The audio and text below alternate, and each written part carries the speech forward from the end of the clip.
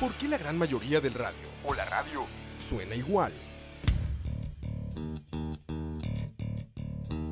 Mensajes publicitarios y comerciales disfrazados de inocentes recomendaciones.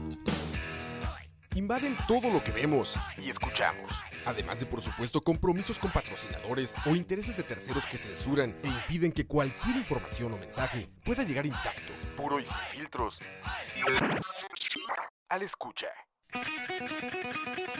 Muy pronto, una nueva alternativa a la radio. Solo escucha.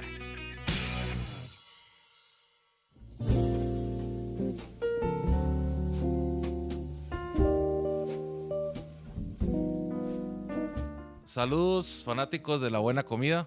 Acá estamos desde la bella provincia de Cartago con todos ustedes trayéndoles un nuevo programa de Tocineando. Programa muy especial. Hoy tenemos un invitado muy muy especial. La verdad es que es uno de los titanes de este país en lo que es la industria cárnica. Es para mí un honor presentarles a don Fernando Montoya, como mejor se los puedo introducir como el dueño y, por decirlo de una manera humilde, chef artesanal de la carnicería El Gaucho en Taras de Cartago. Es un señorón por completo de la industria de lo que son los chorizos en el país. Don Fernando, bienvenido. Es un placer para mí aceptar la invitación que estos muchachones me están haciendo en el día de hoy, y trataré en lo posible, dentro de mis limitaciones, para expresarles a ustedes el montón de cositas ricas que elaboro yo en El Gaucho, que es mi negocio, el cual atiendo yo personalmente desde hace 50 años. En noviembre yo cumplí 50 años, que me honro mucho de haber abierto mi negocito sin saber absolutamente nada de carnicería. Híjole. Yo nací de padres agricultores. Me crié en Escazú, asistí a la Escuela República de Venezuela, y como el director de la Escuela República de Venezuela era todo un señor, de esos directores que ya no hay, que llegaban todos los días con vestidito entero y corbata a la escuela, nos hacía hacer fila a los alumnos, y todos los lunes cantábamos el himno de Costa Rica y el himno de Venezuela. Por eso yo a cualquiera le tatareo el himno de Venezuela, porque aún más ahora que estamos en la situación con Maduro, ¿verdad? Claro. Que ya Maduro ya está cele en 2 platos. Sí. Bueno, pero para continuar, en cierto tiempo, al salir de la escuela, mi padre se preocupó porque todos los hijos estuviéramos. Éramos 9 de familia. Mi padre era impedido, con una piecita rígida, la pierna izquierda, que por problemas de una quebradura. Claro. Mi padre fue ciudadano costarricense en 1888, época en que la medicina estaba atrasada en Costa Rica. Claro. Y al ser 9 hijos, nos enseñó a amar la tierra. Cuando yo salí de la escuela, entonces logré una beca en el Colegio Salesiano de Cartago y aprendí mi oficio de ebanista. Claro. Me gradué de ebanista y tuve el honor de trabajar en la mueblería Urgellés y Penón.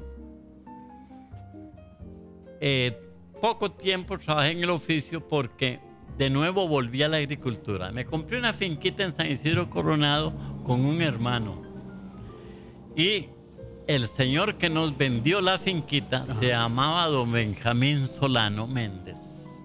Ese señor nos vendió la finquita sin ningún 5 en la mano. Nos vendió lo que llamamos los ticos fiada. Eso sí era fiar, de verdad. Sí. Ahí empezamos a trabajar. Yo con una edad de 22 años, ¿verdad? Llegué a y a esforzarme para pagar la finquita.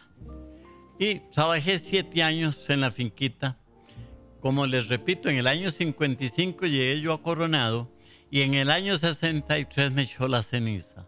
El volcán Irazú empezó a volar bocanadas de ceniza. Y la finquita, que era una finquita pequeña, a 200 metros de la iglesia, al este. Esa finquita ahora valía como 1.000 millones de colones y la compramos en 46,000 pesos.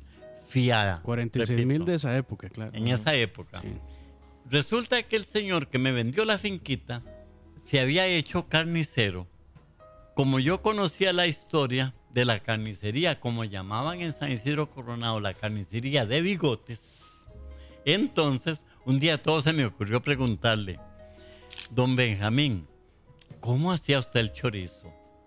Y entonces me dijo con estas palabras: hombre, la carne de cerdo es muy rica, no hay que echarle cochinadas. Esa fue toda la receta que me dio el viejito, que nos quiso mucho a mi hermano y a mí. Nos quiso más que a sus hijos. Cuando el viejito falleció, yo soy un hombre de fe y muy familiar. Entonces me ofrecí a rezarle hasta el novenario en la casita a él, porque yo lo apreciaba mucho. Bueno, la ceniza me echa en el año 63. Entonces me vengo para Cartago, de donde es mi señora esposa. Una cuñada nos albergó en su casita, nos dio un cuartico y ahí, humildemente, casi que nos mantuvo por ciertos días. Al poco tiempo de estar yo desocupado, casi que la semana siguiente de haberme venido Coronado, entonces regresé a Coronado, pero con una doble intención. Me busqué a don Nilo Vicarioli, que era el jefe de personal del ICE que estaba naciendo en una casa en el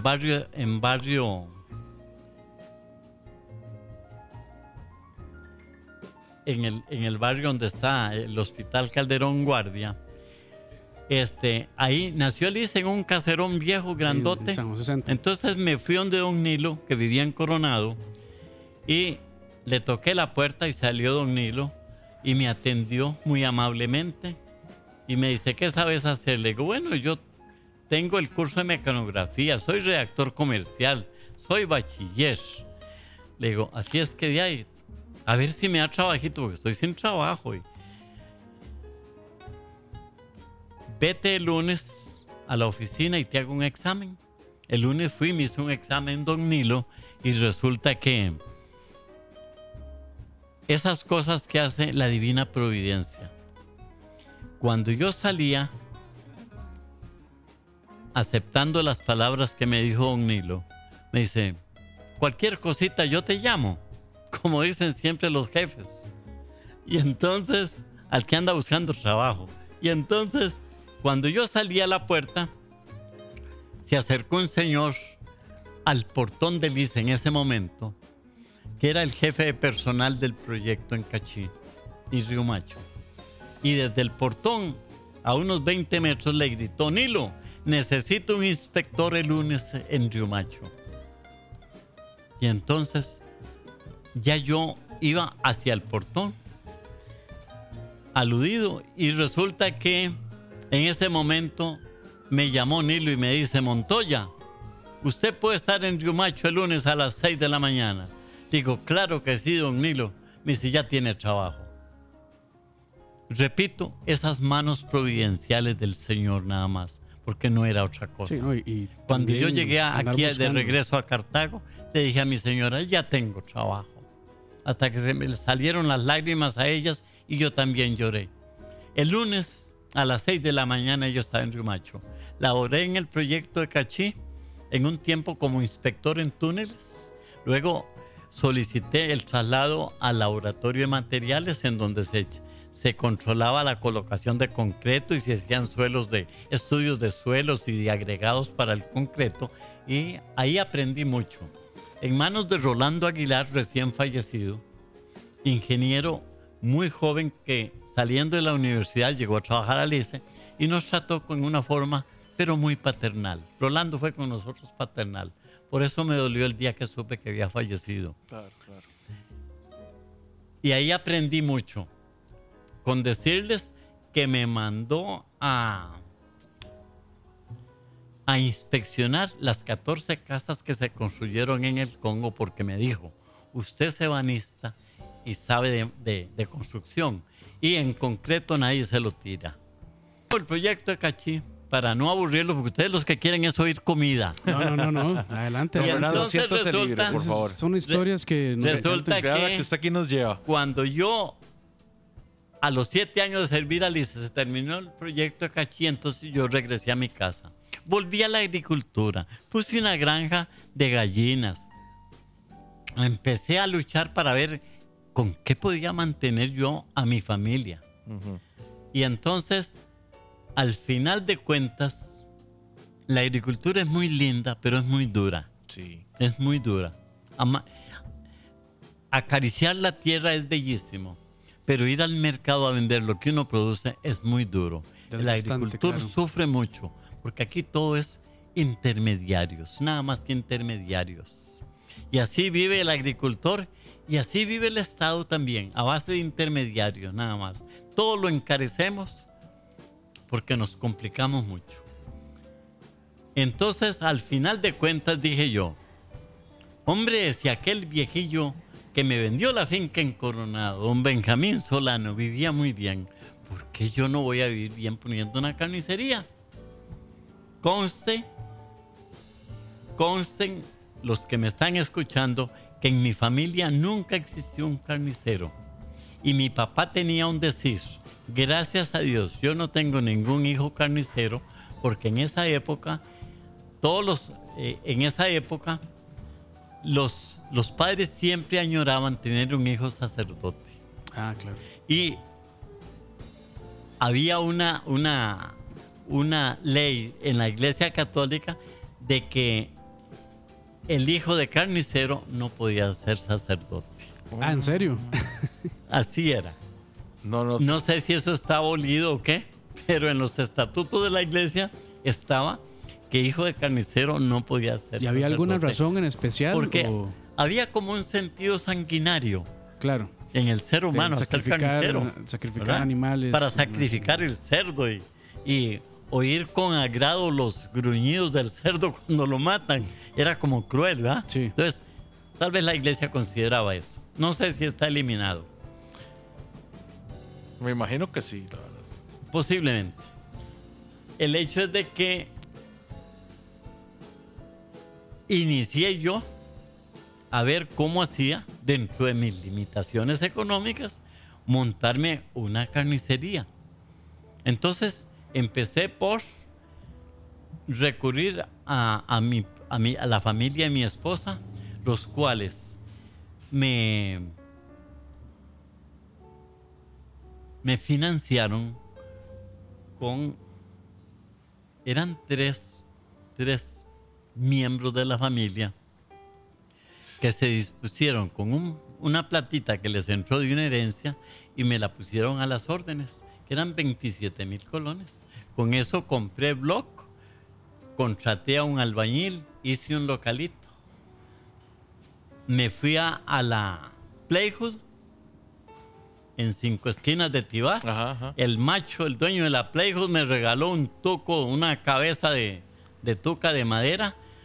Yo le puse patas y con el hacha y con cuchillo empecé a partir chuletas y monté la carnicería. ¿Y siempre estuvo desde un inicio acá en Cartago o estuvo en alguna otra parte?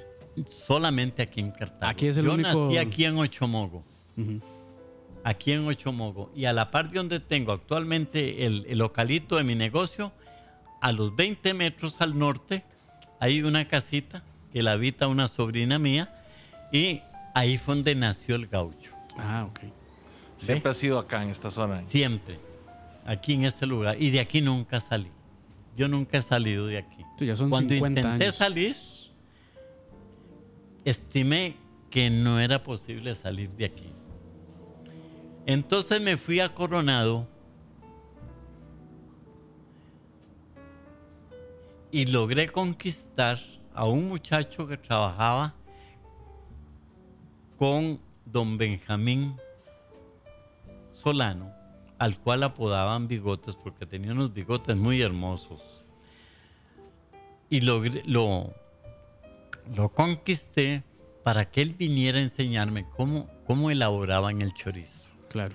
Y él me dijo, vea, yo voy, pero que mi patrón nunca lo sepa. Claro. Y yo le cumplí la palabra. Mientras el patrón vivió, yo nunca le conté esta historia a nadie. Pero Isidro vino y me enseñó un lunes a sacrificar el cerdo que tuvimos que irlo a comprar a un vecino que se llamaba don Tomás Figueroa. Trajimos el cerdito aquí porque en el matadero no nos lo recibieron porque el sacrificio era en la noche. Y yo ocupaba el día para poder tomar mi lección. Entonces, ese señor don Isidro me dijo, pero si hay agüita caliente ahí o hay donde calentar, entonces matamos el cerdo y yo le explico cómo es el asunto.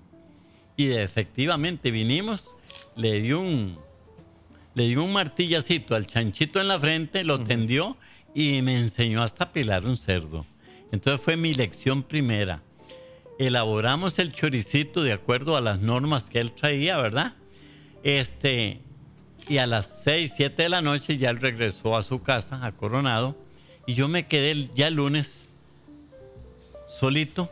Martes al amanecer dije yo, ¿ahora qué hago? Tengo que aprender a elaborar el producto. Tengo que aprender a comprar el cerdo y tengo que aprender a venderlo. Era toda una osadía, claro, hacer eso. Pero sin embargo, dije yo, a echarse al agua, no hay más remedio. Entonces ahí fue donde nació el gaucho. Cuando tenía yo tal vez unos... para comprar mi primera maquinita de moler carne, Manolo Núñez, un muchacho de San Isidro Coronado, me llevó a una carnicería en Heredia, en donde vendían una maquinita usada porque ellos querían comprar una Hobart nueva. Ajá. Y entonces yo logré comprar esa maquinita en 900 colones, que fue con la que yo empecé a moler la carnita. ¿Y era manual? ¿Era de molinillo? No, eléctrica, una máquina eléctrica ya. Pero la carnicería quería estrenar una Hobart y entonces me vendieron una de marca Sanitary. Y entonces fue con la primera que yo empecé a trabajar. Luego ya yo me compré una Hobart también como los de Heredia, ¿verdad? Y entonces porque vi que el negocito empezó a prosperar. En una ocasión tuve una oferta muy linda que me llamó la atención, con la cual yo me hubiera perdido. Pero tal vez me hubiera perdido en dos formas. Una, me hubiera perdido en el espacio haciendo mucho dinero. O me hubiera perdido también en una forma ya personal, en querer soñar mucho y tal vez caer en otros errores.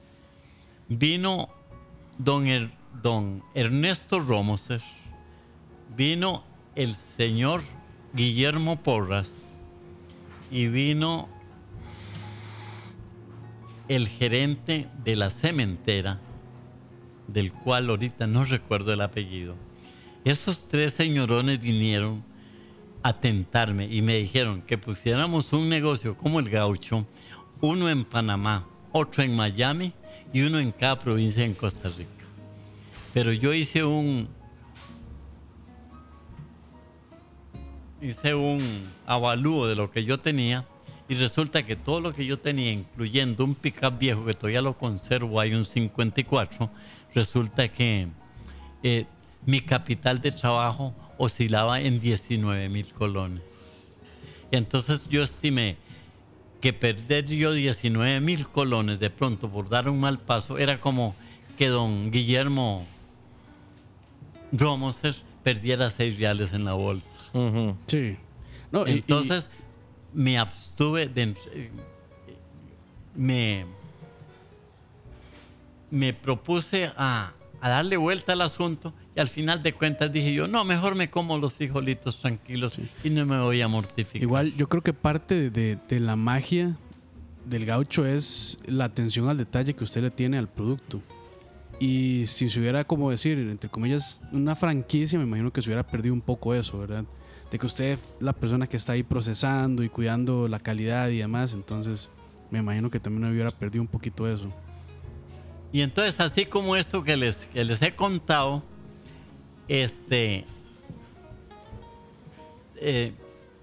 les continúo diciendo de que aquí cada chorizo que yo elaboro tiene su nombre. Cada chorizo tiene su nombre. En una ocasión pasó don Agustín Capó. Era un viejo, como le digo yo, no ofensivo, sino como cariñoso. Era un viejo zorro que trabajaba con Pepe Figueres en la lucha. Era un electromecánico. Pero preguntándole yo después a don Enrique Carreras, que fue gran amigo de don Pepe Figueres y que conoció muy bien a Agustín Capó, le pregunté yo un día, le digo, mira Enrique, ¿quién era Agustín Capó? Me decía, era un catedrático en la universidad en Cuba, dice. Pero cuando cayó Batista y entró Fidel, él salió yendo de Cuba y se vino a trabajar con don Pepe aquí a la lucha. Y ahí está, dice, es un hombre así, como dice uno, medio atorrante. Uh-huh. Un día pasó Agustín Capó, con el cual había cogido conmigo cierta amistad, y me invitó a que le prestara la maquinaria un domingo para venir a hacer unos chorizos con unos muchachos. Efectivamente, el domingo llegó con los muchachos mencionados y empezaron a elaborar unos chorizos porque él quería hacer un chorizo español. Yo le presté el equipito mío que tenía, muy humilde, pero con lo cual se podía hacer lo que uno quisiera. Uh-huh. Se podían hacer de tripas chorizo. Y entonces resulta que vino con los muchachos y empezaron ellos a tasajear carne y a moler, y ellos con un montón de tarritos y bolsitas ahí, y yo por allá en una esquinita copiando todo lo que ellos traían. Al día siguiente, ya ellos terminaron su trabajo, salieron y se fueron. Al día siguiente llegó don Agustín y entró a mi negocito y me dice, cierra la puerta, vamos conmigo en el automovilito que él andaba, una fotinguilla que tenía, y me llevó a los yoses, a donde habían ahumado o cocinado los choricitos que ellos habían elaborado. Desenfundó una cuchillita, cortó un chorizo y me lo dio. Y dije yo, ay, qué cosa más deliciosa, carajo. Vino y me dejó en el negocio de nuevo y ya está. Ahí terminaron mi relación así con don Agustín. Pero al día siguiente yo estaba haciendo los chorizos que los muchachos hicieron con Agustín Capó en el negocio. Y entonces empecé a elaborar el chorizo cantimpalo español, que ha tenido un éxito completo. Y les cuento, es un chorizo que nadie lo hace en Costa Rica. El automercado lo trae, pero de los Estados Unidos. En bolsitas muy pequeñas de 100 gramos y que no quiero decirles al precio que lo venden. Pero yo lo vendo a menos de la mitad del precio que lo vende el automercado que lo trae de los Estados Unidos. Porque estoy seguro que el mío está más rico. Sí, ¿cómo no? Después pasó un muchacho un día y me dice, ¿el chorizo extremeño? Le digo, no lo hago. ¿Por qué? Le digo, porque no sé. Y me dice, viera lo fácil que es. Le digo, ¿cómo? ¿Usted lo hace? Y me dice, sí, yo lo hago. Regáleme la receta, le dije yo. Y efectivamente, así paradito en la puerta ahí, me dio la receta. Al día siguiente estaba yo elaborando mis chorizos extremeños, ¿verdad? Viene un señor de apellido Barleta y me dice, yo necesito unos chorizos para regalarle a mis amigos, pero ese chorizo extremeño yo quiero que me le ponga pimienta negra entera. Y digo, claro que se lo hago. Le entregué el pedido al señor Barleta y de ahí nunca más le quité la pimienta entera al extremeño porque vi que le iba de mil maravillas. Viene otro muchacho importador de bicicletas y de repuestos de bicicletas que tiene su negocio instalado, creo que en Zapote o en Guadalupe. Y me dijo, ¿por qué no me hace un chorizo con manzana? Porque fui al mercado Borbón y Retana no me quiso hacer un chorizo, no quiso echarle a la máquina unas manzanas para hacerme el chorizo que yo quería. Que ese es el chorizo más famoso suyo, ¿verdad? ¿Ah? Es el chorizo más famoso suyo. De todos, no, el más famoso es el clásico. El clásico. El que me enseñó a hacer Isidro, el trabajador de bigotes. Ese fue el chorizo de éxito aquí. Es el que más vendo yo. Claro, claro. Pero este muchacho que vino a invitarme a que le hicieran los chorizos con manzana, y entonces inmediatamente le dije, no, yo te llamo, déjame el número de teléfono. Y efectivamente, cuando no había llegado él a su negocio, cuando yo le había elaborado ya los chorizos con manzana verde, ¿verdad? Y entonces ya lo llamé y le dije, ya está su chorizo listo, y vino. Y de ahí para acá ha sido una venta maravillosa del chorizo, una aceptación muy linda de mi clientela, la cual le quiero advertir que yo tengo una clientela muy fina, una clientela muy linda, ¿ve?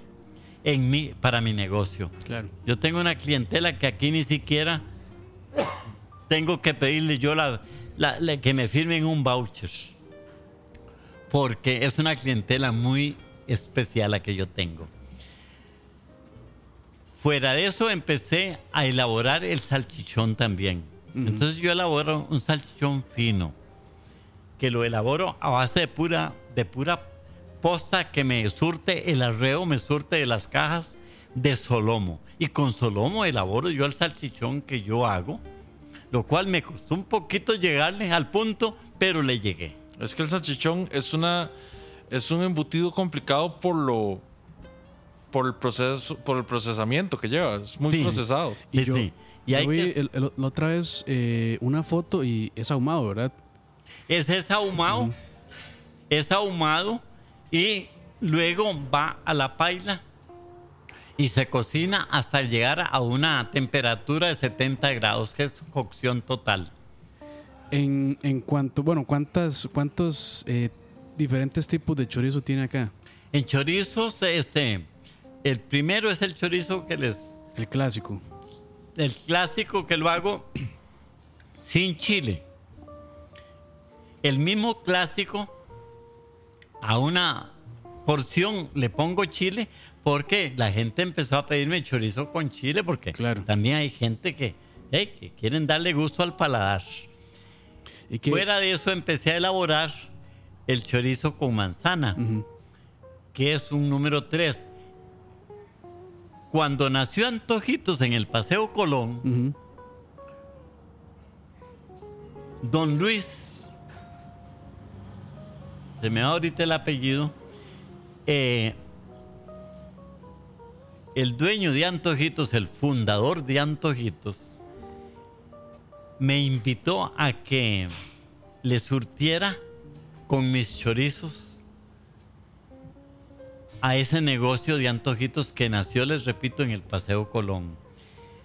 Y entonces yo cogía los viernes o los sábados el bus y iba con una cajita de cartón a dejarle Antojitos ahí, los choricitos, 5, 6, 8 kilos de choricitos que los empleaba don Luis ahí en Antojitos.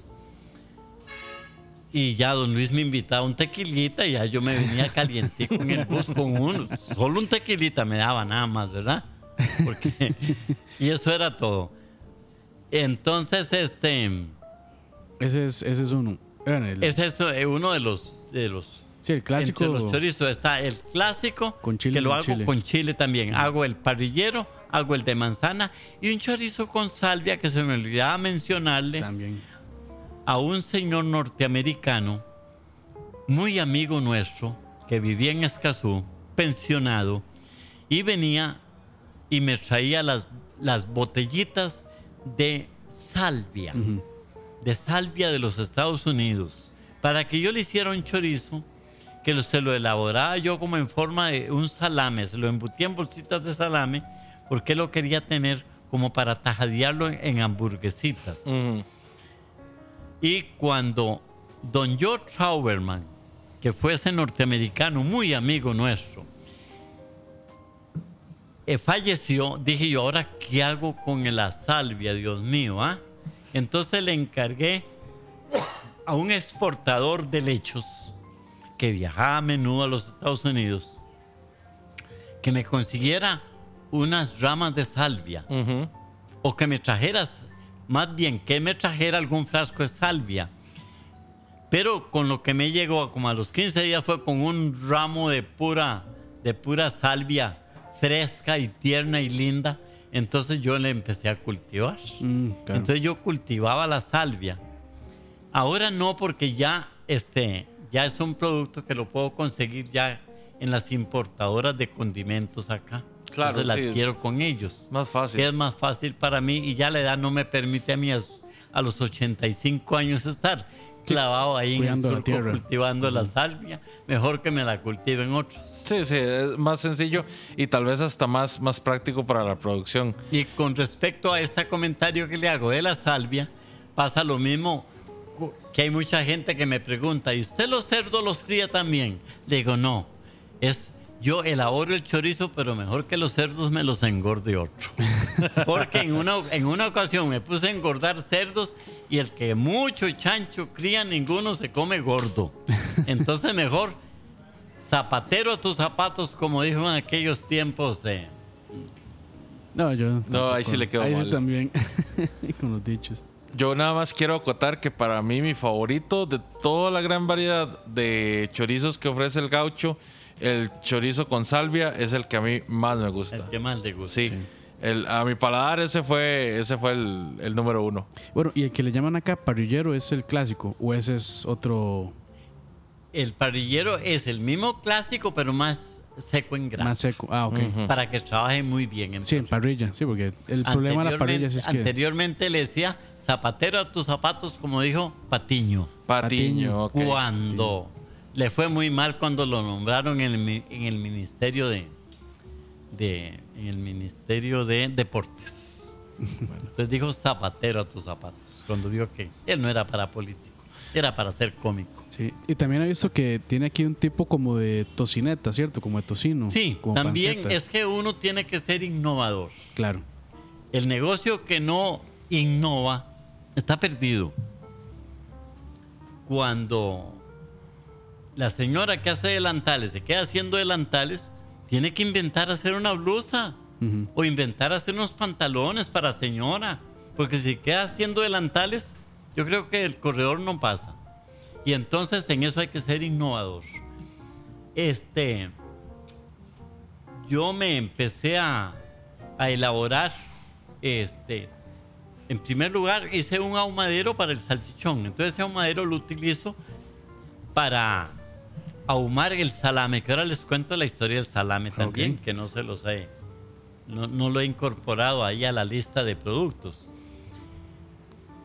Entonces hice un ahumadero pequeño, después hice un ahumadero más grande, ya porque ocupaba un ahumadero más grande para ahumar el chorizo español, que necesitaba más capacidad. Entonces empecé a utilizar el ahumadero pequeño ahumando tocinetas, a donde ahumo el salchichón, y ha sido un éxito completo.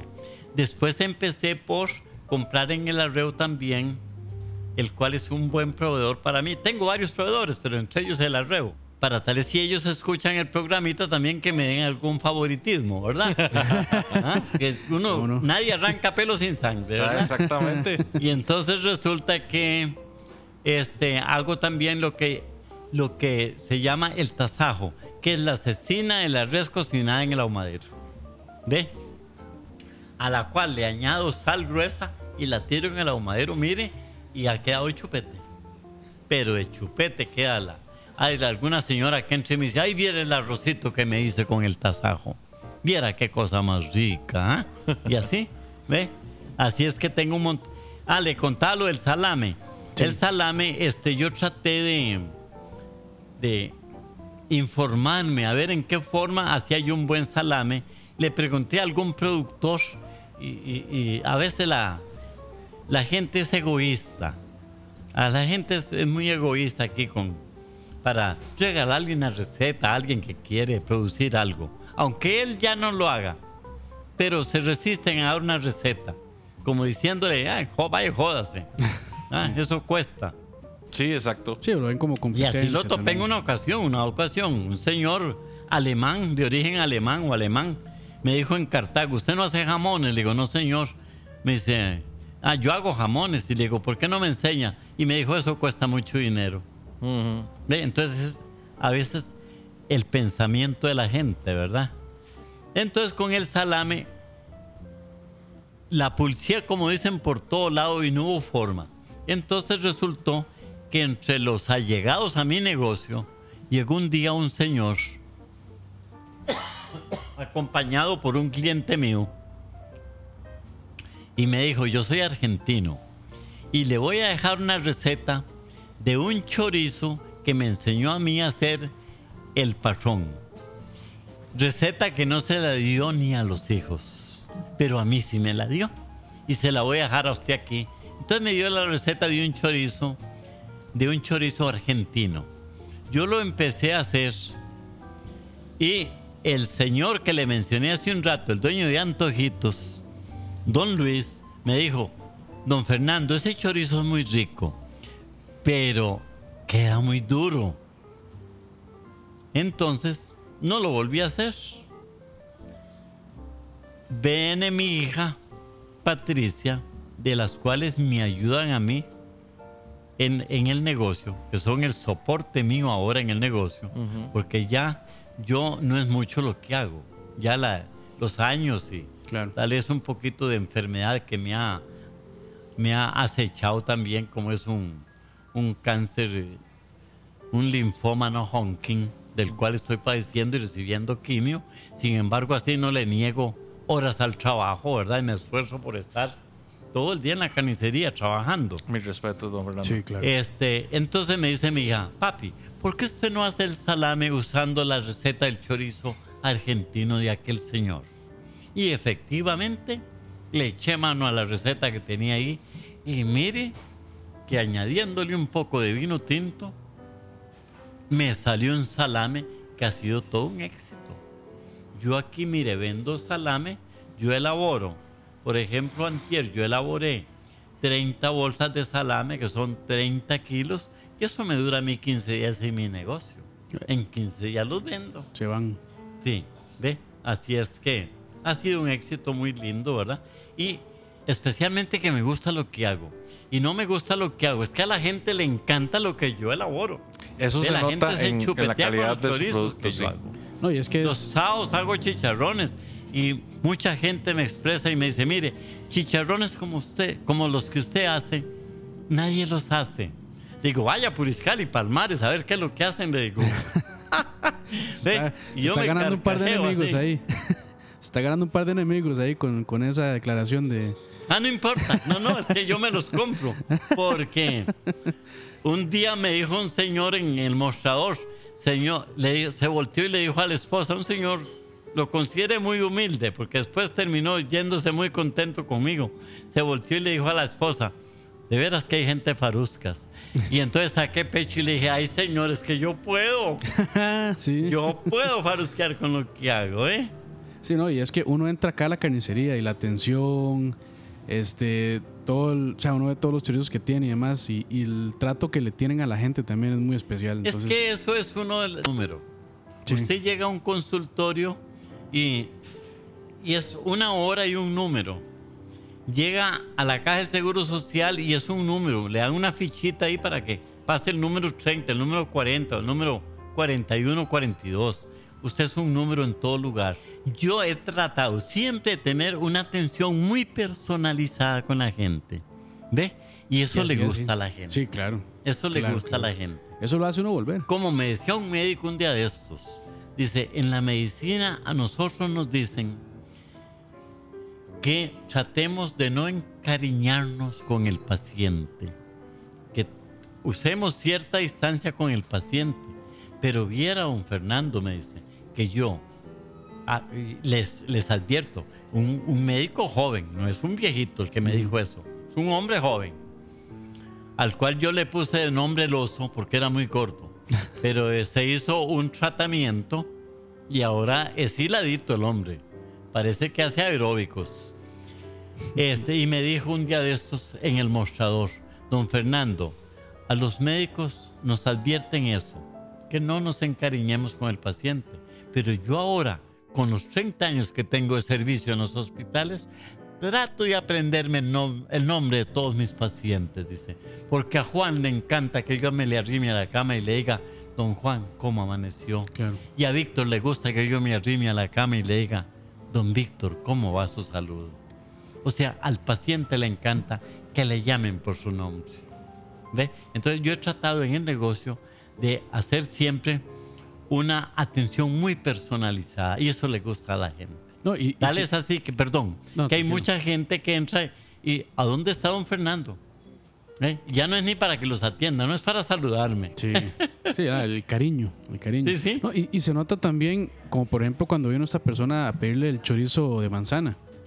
O sea, que usted no se negó en hacerle el chorizo de manzana. ¿Y en qué culminó? En un gran producto. Es que note usted de que le he contado que aquí cada chorizo tiene su nombre. Claro. Y vea, tengo una anécdota que contarle muy linda, de hace 50 años. Pasa don Rino Vicarioli y resulta que me dice, cuando yo me iniciaba en el negocio, cuando estaba naciendo nada más, pasa y me dice, usted sabe que la semana pasada el chorizo que usted me vendió tenía mucha sal. Entonces le dije yo, vea, le digo, cuando uno usa la sal, y la sal está húmeda, sala más.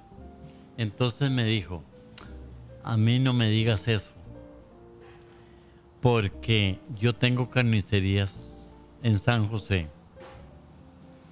Y entonces yo tengo 40 años de trabajar en carnicerías, dice, entonces no me digas eso. Entonces me atreví a decirle yo, y si usted tiene carnicerías, ¿por qué pasa a comprarme el chorizo a mí? Muy sencillo, dice, cuando quiero comer bueno, ¿verdad? Cuando quiero comer bueno, pasaba a comprar mi chorizo a mí. Uh-huh. Dice, porque lo que nosotros elaboramos es un montón de porquerías que se lo comen un montón de viciosos que hay por el mercado, dice. Que esa es otra también, mucha gente lo que hace es comprar chorizo o embutidos en supermercado y es un montón de cosas, excepto carne de cerdo o preservantes hasta decir un basta. montón de cosas. Mire, sí. Si fuera solo eso. Sí, fuera solo eso. Pero lo que le voy a hacer es esta observación. Imagínese usted que yo vendo aquí el choricito que elabore. Lo que yo hago, todo lo vendo, gracias a Dios. Y como les repito, a mi linda clientela que tengo. Pero ¿cómo puede una carnicería? Le voy a hablar de Cartago nada más. Uh-huh. ¿Cómo puede una carnicería en el centro de Cartago vender chorizo a 1,200 colones el kilo, cuando un kilo de posta vale 5,000 pesos? Uh-huh. ¿Qué le pueden dar a usted por 1,200 colones? Uh-huh. ¿Cómo pueden vender salchichón a 800 colones el kilo? Si el que yo elaboro es a base de puro solomo y lo tengo que vender a 4,000 el kilo.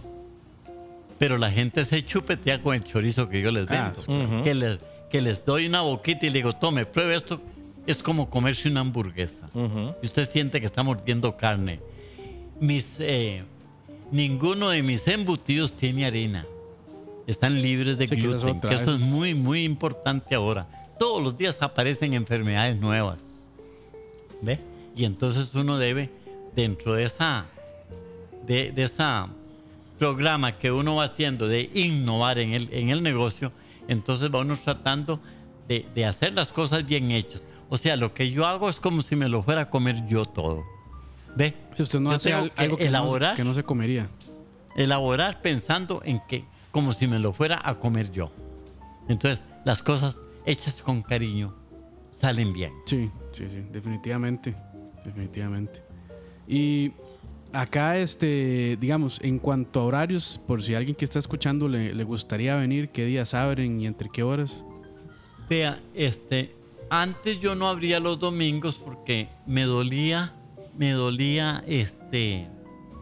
privar a mi familia del día domingo. Claro. Entonces yo no abría el domingo. Entonces, al coger las riendas mis hijas, cuando empecé yo con el problemilla de salud que les mencioné, entonces las soqué a ellas un poquito más, los mecates, para que se pusieran las pilas a afinar detalles, porque siempre me han ayudado. Y entonces con más razón en esta ocasión, entonces ellas impusieron un horario de mejor cerrar los lunes. Ok. Dicen que los zapateros no trabajan los lunes. Entonces yo hice la de los zapateros, no abrir el lunes, porque en realidad Ni los bares tampoco. el lunes se vende menos que el ratico que abro el domingo. Entonces se aprovecha un ratico el domingo. Y entonces nos turnamos los que estamos en el negocito, mis hijas se turnan, y entonces un domingo trabaja uno, otro domingo el otro, pero a mí no me turnan, yo siempre trabajo los domingos. Pero los lunes los tenemos libres, entonces aprovecho uno el lunes para ir a hacer un mandadito, para ir a hacer una vueltica a Levi's, para ir a la municipalidad a arreglar ahí lo de la patente, porque hay que estar pagando las patentes y los impuestos. Claro, para ir sí. a tributación, ¿verdad? Ahora que nos está socando tanto don Carlos Alvarado, al cual felicito porque está dirigiendo al país por muy buen camino. Muy bien. El muy hombre bien. ha tenido suerte y se llama Raúl Los Pantalones. Muy bien. ¿Verdad? Sí, señor. Entonces es de martes a domingo. De martes a domingo. De martes a domingo De y 8 de la mañana a 6 de la tarde. Un ratito cerramos para almorzar. Y claro. el domingo se trabaja hasta la 1 de la tarde. Hasta la 1 de la tarde. Nada más, sí. Don Fernando, y cuénteme, usted tiene 50 años en el negocio, como lo dije desde un principio, usted es un titán de la industria cárnica en el país y algo que deberíamos emular todas las generaciones que venimos detrás de usted. El modelo de negocio suyo es algo increíble porque se ha mantenido todo este tiempo, ha pasado por muchas crisis que ha tenido el país e inclusive usted vio nacer esta autopista, la Florencio del Castillo, ¿verdad? Aquí al frente de su negocio. Vea, le voy a hacer una observación. Cuando yo abrí mi negocio aquí, pasó don Abelardo Cantillo, un ganadero de Tres Ríos, el cual se ganaba todas las exposiciones en ganado Gensi, porque era el mejor criador de ganado Gensi que había en el país. Y me dijo así con estas palabras: carajo, yo tengo que confesarle un pecado. Yo lo critiqué a usted cuando usted abrió aquí una carnicería. ¿A qué loco se le ocurre abrir una carnicería aquí? Si yo no tenía ninguna población aquí, mi amigo. Nada. Aquí no habían casas, aquí no había nada. Hace 50 años, lo único que vivía era la gente que había echado el reventado en su avalancha y vivían en el Alto de Chomogo. Un sector de gente muy pobre. Pero yo abrí mi negocio saliendo del ICE, habiendo luchado con la agricultura y con todo, y abrí mi negocio por necesidad. Y así se lo digo a muchos. Yo fui carnicero por necesidad. Pero terminó diciéndome don Abelardo: ¿a qué loco se le ocurre abrir un negocio aquí? Pero usted tiene suerte y tiene gracia. Y esas palabras no se me olvidan. ¿Ve? Como otro vecino de por aquí que me dijo: sírvame y cóbreme. Y yo analicé muy bien esas palabras y toda la vida me han servido. Sírvame y cóbreme. Si a usted le sirven, le pueden cobrar. Si a usted no le sirven, ¿por qué le van a cobrar? Por eso los gobiernos locales deben darle servicio al municipio, que somos todos los ciudadanos. Todos los ciudadanos somos municipios. El municipio, el presidente el alcalde de una municipalidad que no trabaja por una provincia, ¿cómo le va a cobrar a los municipios un impuesto, cobrarles cuando tiene las calles destrozadas y tiene las aceras hechas leña? ¿Con qué cara va a ir a cobrarles? Y sin embargo así llegan con toda la careconcha, sí, claro. Le cobran a usted los impuestos y no le están dando servicio. Claro. No, hay que dar servicio y cobrar. Por eso usted ve los países, los que hemos tenido la dicha de poder viajar, y no se lo digo aquí por farusquear ni cosa por el estilo. No, yo tuve la dicha de ir a Europa y conocer España, Francia, Italia, Portugal, Inglaterra, y resulta que ahí usted ve el desarrollo, pero son países desarrollados. A nosotros, tatica, Dios nos permitió nacer en el paraíso terrenal, a los ticos. Aquí se produce todo, pero lo que se ha producido es mucha vagancia y mucha sinvergüenza al final, porque tenemos la tierra de promisión. Aquí tira usted un gajo de caña por una ventana y se acuesta a dormir. Y a los 2 años abre usted la ventana y lo que tiene es una cepa de caña lista para llevarla al trapiche. Pero aquí desde que el Estado crió el IMAS, enseñaron a la gente a poner la mano, a andar pidiendo nada más. A la gente hay que ponerla a trabajar, a producir. Sí, señor. Sí, Con el sudor de la frente de ganarse el pan, dijo el Señor. Sí, justo ahora don Fernando nos dio un ejemplo de una buena regañada que le dio a un señor que estuvo pidiendo y se enojó. Es el problema, que se les dice lo que hay que hacer y la gente se enoja muchas veces y no toman el consejo, ¿verdad? De esforzarse como don Fernando y hacer por necesidad hizo una carnicería y no solo una éxito. carnicería, la mejor carnicería o sea, puedo decirlo, de este país que yo he podido encontrar. Don Fernando, usted es un ejemplo, como lo dije ahora, para todas las generaciones. Usted nos llena de orgullo, y el producto que usted ha logrado crear con el paso de los años hasta este momento es increíble. Es para mí es el mejor ejemplo de lo que significa la palabra artesanal. Muchas veces se le dice en artesanal a X o Y producto, pero si ustedes quieren saber lo que es verdaderamente un artesano, tienen que venir aquí al Gaucho en Taras de Cartago, bajando el cerro de Chomogo. Es otra historia totalmente en lo que son embutidos, en lo que son chorizos. Se los recomendamos al 100%, muchachos. Don Fernando es un baluarte nacional en lo que es la industria culinaria. ¿Vos querés agregar algo, Carlos? No, definitivamente, o sea, yo que ya he probado, o sea, soy ya cliente y la verdad es que ni se me ocurre probar otro chorizo que no sea de los que vende don Fernando acá en el Gaucho. Don Fernando, una pregunta. Dígame lo que usted quiera. ¿A usted alguna vez ha venido alguna compañía transnacional y le ha hecho la oferta de, no sé, véndanos su receta, véndanos su negocio? No, señor. No, señor, nunca. No, señor, no, nunca. No, nunca. Sí, sí. Porque cuando yo me inicié en esto, todavía existía la Gran Vía en San José. Que la Gran Vía estaba instalada contigo a la librería Universal, a la librería Lehman, al puro frente donde nació el banco que quebró, el Banco Anglo. El Anglo. Ahí estaba la Gran Vía. Entonces yo hice unos paquetitos de chorizo y los llevé a la Gran Vía para ver si era posible introducir el producto en la Gran Vía. Entonces el jefe de la carnicería que tenía la Gran Vía me dijo, no, nosotros hacemos.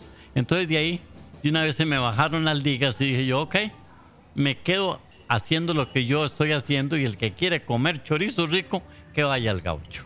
Y la gente viene. Y entonces, les repito, señor, yo vendo todo lo que yo hago. Sí. Ve, gracias a Dios. Sí. Todo lo que yo hago lo vendo. Sí. Así es que eso lo considero como una bendición de Dios. Claro. ¿Y de dónde es así lo más lejos que ha venido una persona por comprarle producto? Mire, el 4 de enero vino un señor a llevarse 5 kilos de chorizo de cada uno de los tipos que le mencioné hace un rato. Pero el día que los vino a encargar fue en los días de Navidad. Me lo encargó y me dijo, ¿sabe a dónde me recomendaron esta carnicería? Me dice, en Canadá. Híjole. Wow. Tengo otra anécdota de un exportador de piña que estaba en Francia, allá en un seminario, en algo que pasó él a contarme, ¿verdad? Y me dice, viera que estuve en un seminario allá en Francia y empezaron a hablar de embutidos y de chorizos y entonces les dije yo, no, para comer chorizos y se tienen que ir a Costa Rica al Gaucho. Ahí van a encontrar los mejores chorizos. Así es que prácticamente en muchos países del mundo me han mencionado con el negocito mío. Sí. Sí, Y para cerrarle casi con broche de oro, ahora en Navidad vino una nieta, una de las nietas mayores que tengo, vino de paseo porque está con una beca estudiando. Ella es graduada en audiovisión y ahora está en montaje, estudiando en Madrid.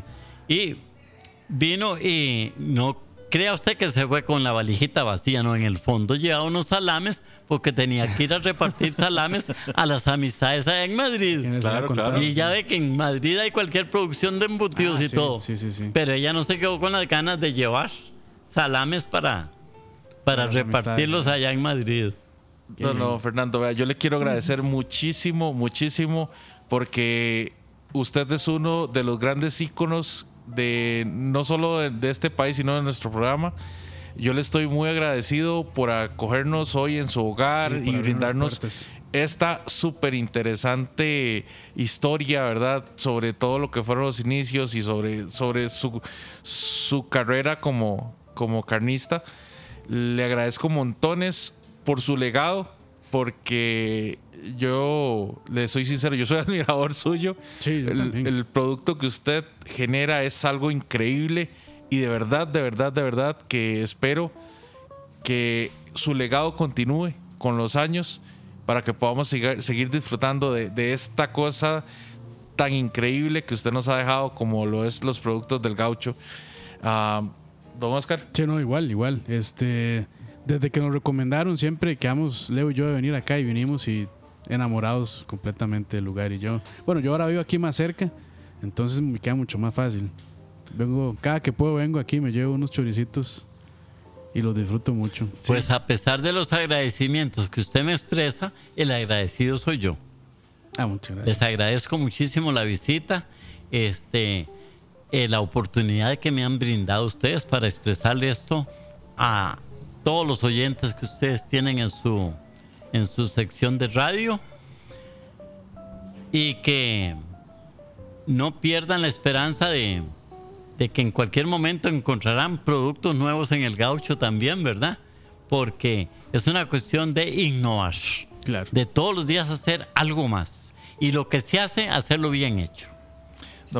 Hacerlo bien hecho. Claro. Como decía un ingeniero en el ICE, cuando yo estuve allá en los túneles metido, como les mencioné, decía el jefe de los topógrafos que por qué les reclamaban los subalternos de él, que por qué trabajaba él tan al milímetro, cuando el tunelero trabajaba al centímetro. Entonces decía el jefe de los topógrafos: yo les trabajo al milímetro, porque si les trabajo al centímetro, ellos me trabajan al metro. Sí, entonces dice, hay que andar, y más en un trabajo de esos, que son trabajos muy pulidos, trabajos muy nítidos, porque al encontrarse una ventana en un túnel con la continuidad del otro túnel, tiene que haber una exactitud terrible. Claro. Así es en la industria. Uno tiene que tratar de producir hacer hoy mejor de lo que hice ayer. ¿Ve? Grandes tratar palabras. de ser mejor, todos los días mejorar. ¿Ve? Y ahora que van a eliminar el plástico, como lo eliminaron hoy en Chile, tenemos que ver si nos mandan a envolver otra vez en hojas de plátano, ¿verdad? Es probable, claro que sí.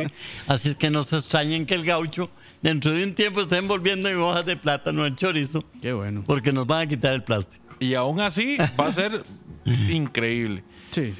¿Cómo no? Yo no Claro. soy una persona altamente religiosa, pero sí, don Fernando, le deseo lo mejor a usted en su negocio y espero que todo salga bien con el tratamiento. Espero que Dios nos lo dé unos 1000 años a usted, porque el legado y todo el producto que usted genera, créame que no estamos listos para privarnos de esto todavía. Pero usted me está diciendo que usted no es religioso, pero me está diciendo que Dios nos permita y que Dios nos ayude. Si es que, ¿cómo no nos va a ayudar Dios si somos hijos de Él? Sí, señor. Nosotros somos hijos de Dios. Nos hizo a su imagen y semejanza. Sí, señor. Nació en un portal de Belén en la forma más humilde y más miserable que podía haber nacido un ser humano. ¿Ve? El que luego en la cruz se sacrifica y da la vida por nosotros. Y somos sus hijos. Sí, señor. Entonces tenemos que aprender a amar a Dios sobre todas las cosas y tratar de tenerlo a Él siempre en el corazón, porque somos sus hijos y Dios no abandona a ninguno de sus hijos. Sí, señor. ¿Ve? Porque somos sus criaturas. Nos hizo a su imagen y semejanza. Amén. Amén. Muchas gracias, don Fernando, ¿verdad? Muchas Con todo gusto. Le agradecemos El muchísimo agradecido soy yo, repito. que nos abriera las puertas de su casa y toda su amabilidad y todas estas anécdotas increíbles que estoy seguro que todos quienes nos van a escuchar van a estar muy agradecidos y muy interesados en venir acá y compartir un poquito con usted y conocer de lo que usted hace también. Muchas gracias. Entonces, Que Dios les pague. y gracias a todos ahí los que nos escucharon.